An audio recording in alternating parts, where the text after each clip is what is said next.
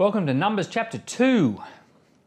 Yahweh spoke to Moses and to Aaron, saying, "The children of Israel shall encamp, every man by his own standard, with the banners of their fathers' houses. They shall encamp around the tent of meeting at a distance from it. Those who encamp on the east side, towards the sunrise, shall be of the standard of the camp of Judah, according to their divisions. The prince of the children of Judah shall be Nahshon, the son of Amminadab. His division, and those who were counted of them, were 74,600. Those who encamp next to him shall be the tribe of Issachar. The prince of the children of Issachar shall be Nathaniel, the son of Zuar. His division, and those who were counted of it, were 54,400. The tribe of Zebulun, the prince of the children of Zebulun, shall be Eliab, the son of Helon. His division, and those who were counted of it, were 57,400. All who were counted of the camp of Judah were 186,400, according to their divisions. They shall set out first. On the south side shall be the standard of the camp of Reuben, according to their divisions. The prince of the children of Reuben shall be Elizur, the son of Shedeur. His division, and those who were counted of it, were 46,500. Those who encamp next to him shall be the tribe of Simeon. The prince of the children of Simeon shall be Shelumiel, the son of Zurishaddai. His division, and those who were counted of them, were 59,300. The tribe of Gad, the prince of the children of Gad, shall be Elisaph, the son of Reuel. His division, and those who were counted of them, were 45,650. All who were counted of the camp of Reuben were 151,450, according to their armies, and they shall set out second. Then the tent of meeting shall set out, with the camp of the Levites in the middle of the camps. As they encamp, so shall they set out, every man in his place by their standards. On the west side shall be the standard of the camp of Ephraim, according to their divisions.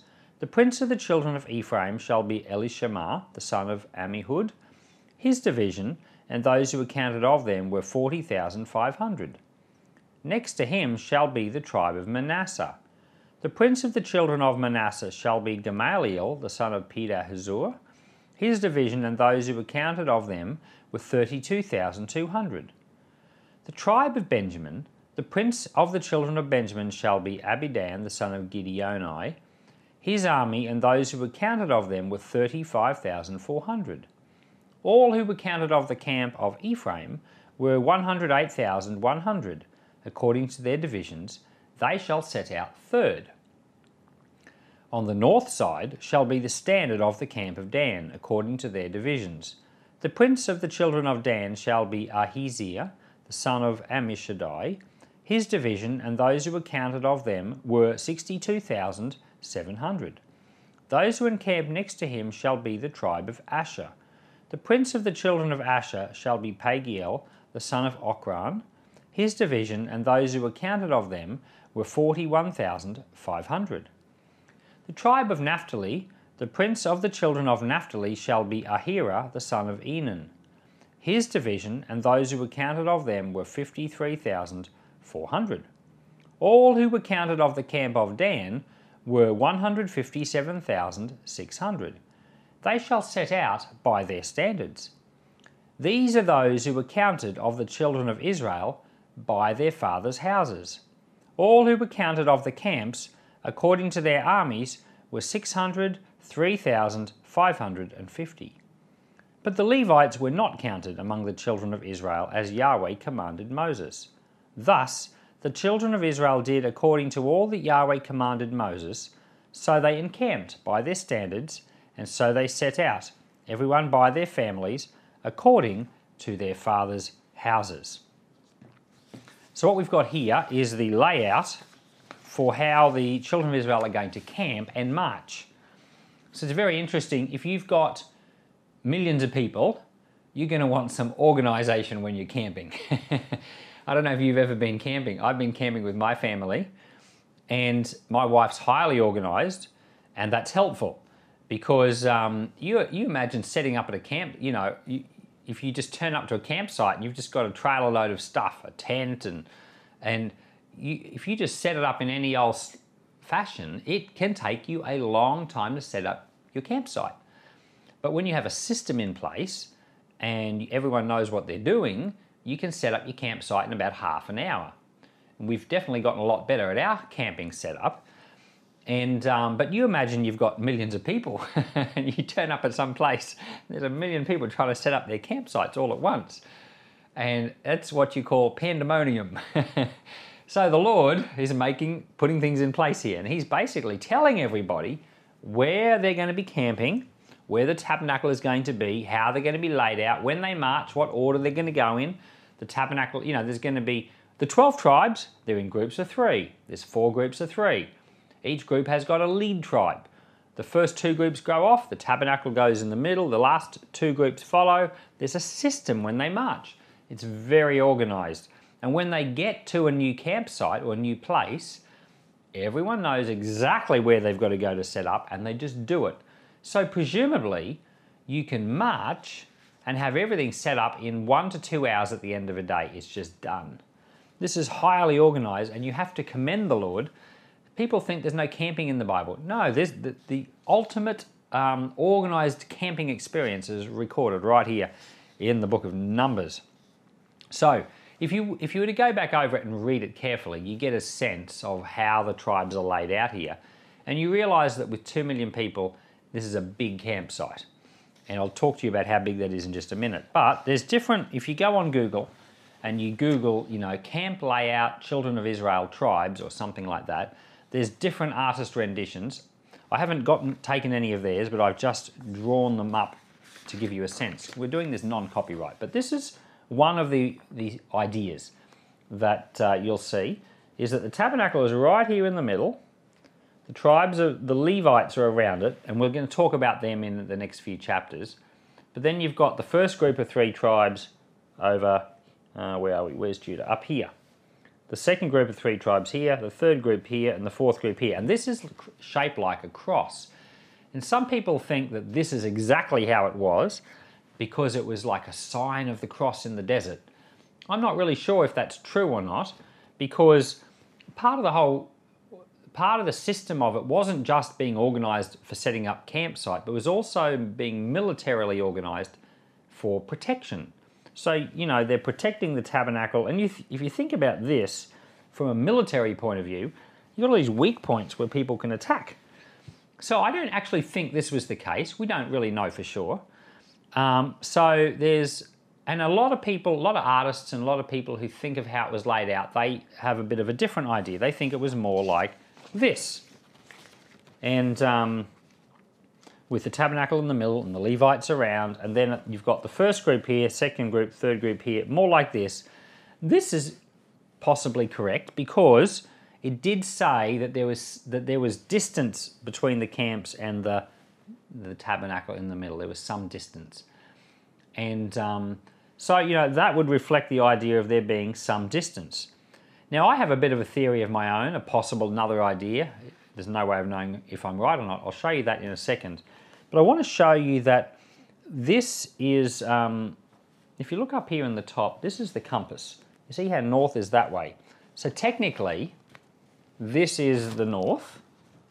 And on the east side, we've got Judah, Issachar, and Zebulun. So in the passages we were reading, Judah was listed as the leader of the first group, going out first, but it says they were on the east.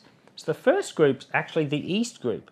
We tend to think as Westerners that the north is always the first thing, the top is the first thing, but in this whole layout with the Israelites, the east was the first.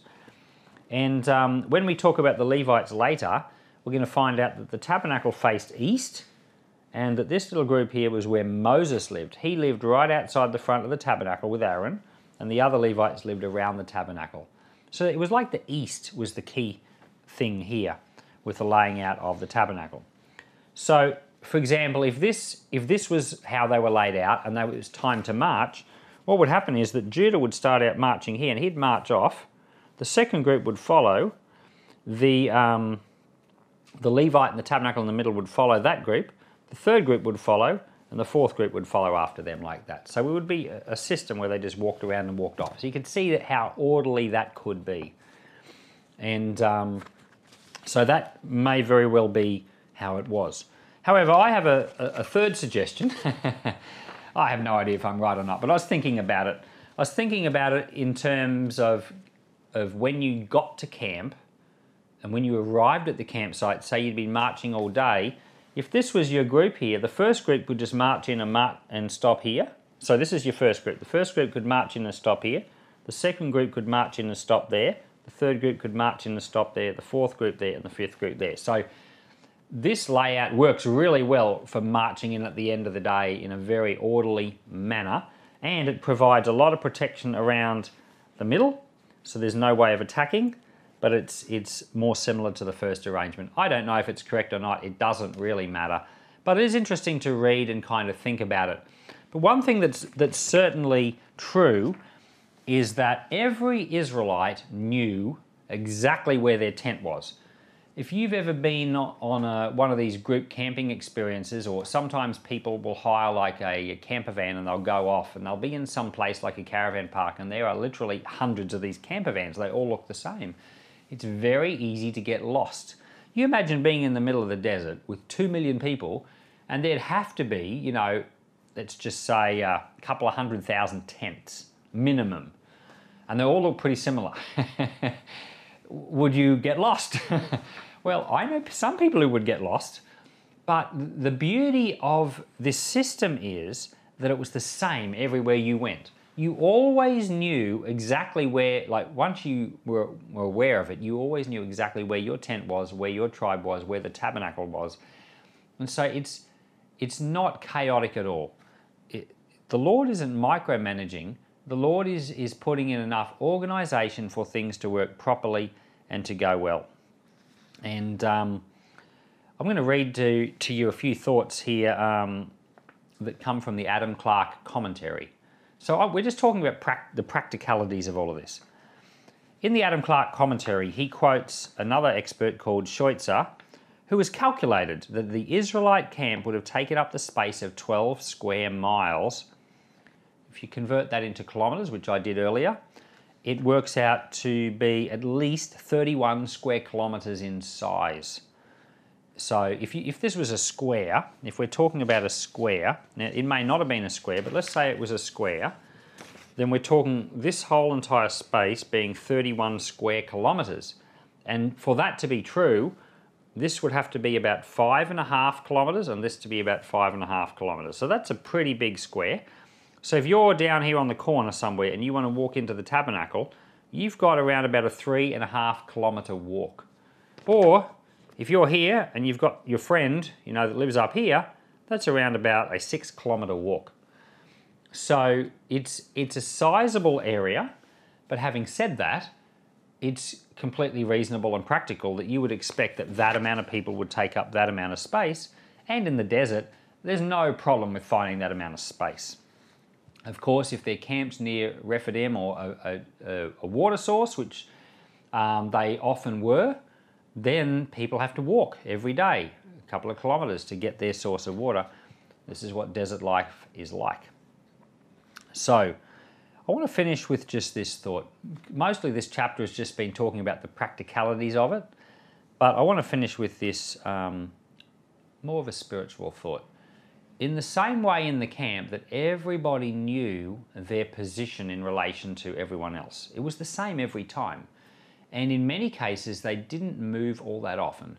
So they would set up camp, and in some cases, they stayed in that campsite for years. They weren't just moving around all the time like we imagine. There were times they moved and there were times they stayed still. But so everybody was very aware of where the tabernacle was, and that was God. God was there physically in the cloud, in the tent of meeting, and everyone knew their relation to God. Like they knew how far away he was, where they could go to get to him, and it didn't change when they moved. This was a moving city. And so I guess there's something very wonderful about knowing your position in relationship to God. But we come into the modern world, we come into the New Testament period, and I have a question for you. Do you know your position in relationship to God? Or are you someone that doesn't quite know where you are? Do you not know how you can go find God? These Israelites knew how they could go find God. They knew exactly where to go, and there he was, and they could come before him, they could pray and offer sacrifices. But do you know that? Do you know how to go and find God? Do you know what your position is? I'd like to challenge you with that thought, because each of us need to go to God. It's not just the Israelites back here who needed to go to God. We ourselves need to go to God, and we need to know how to find him. The scriptures tell us that if we look for the Lord with all our heart, we will find him. So what's your position in relationship to God? Father, I ask right now that you would challenge my listeners in regards to this question about the position of their relationship to you.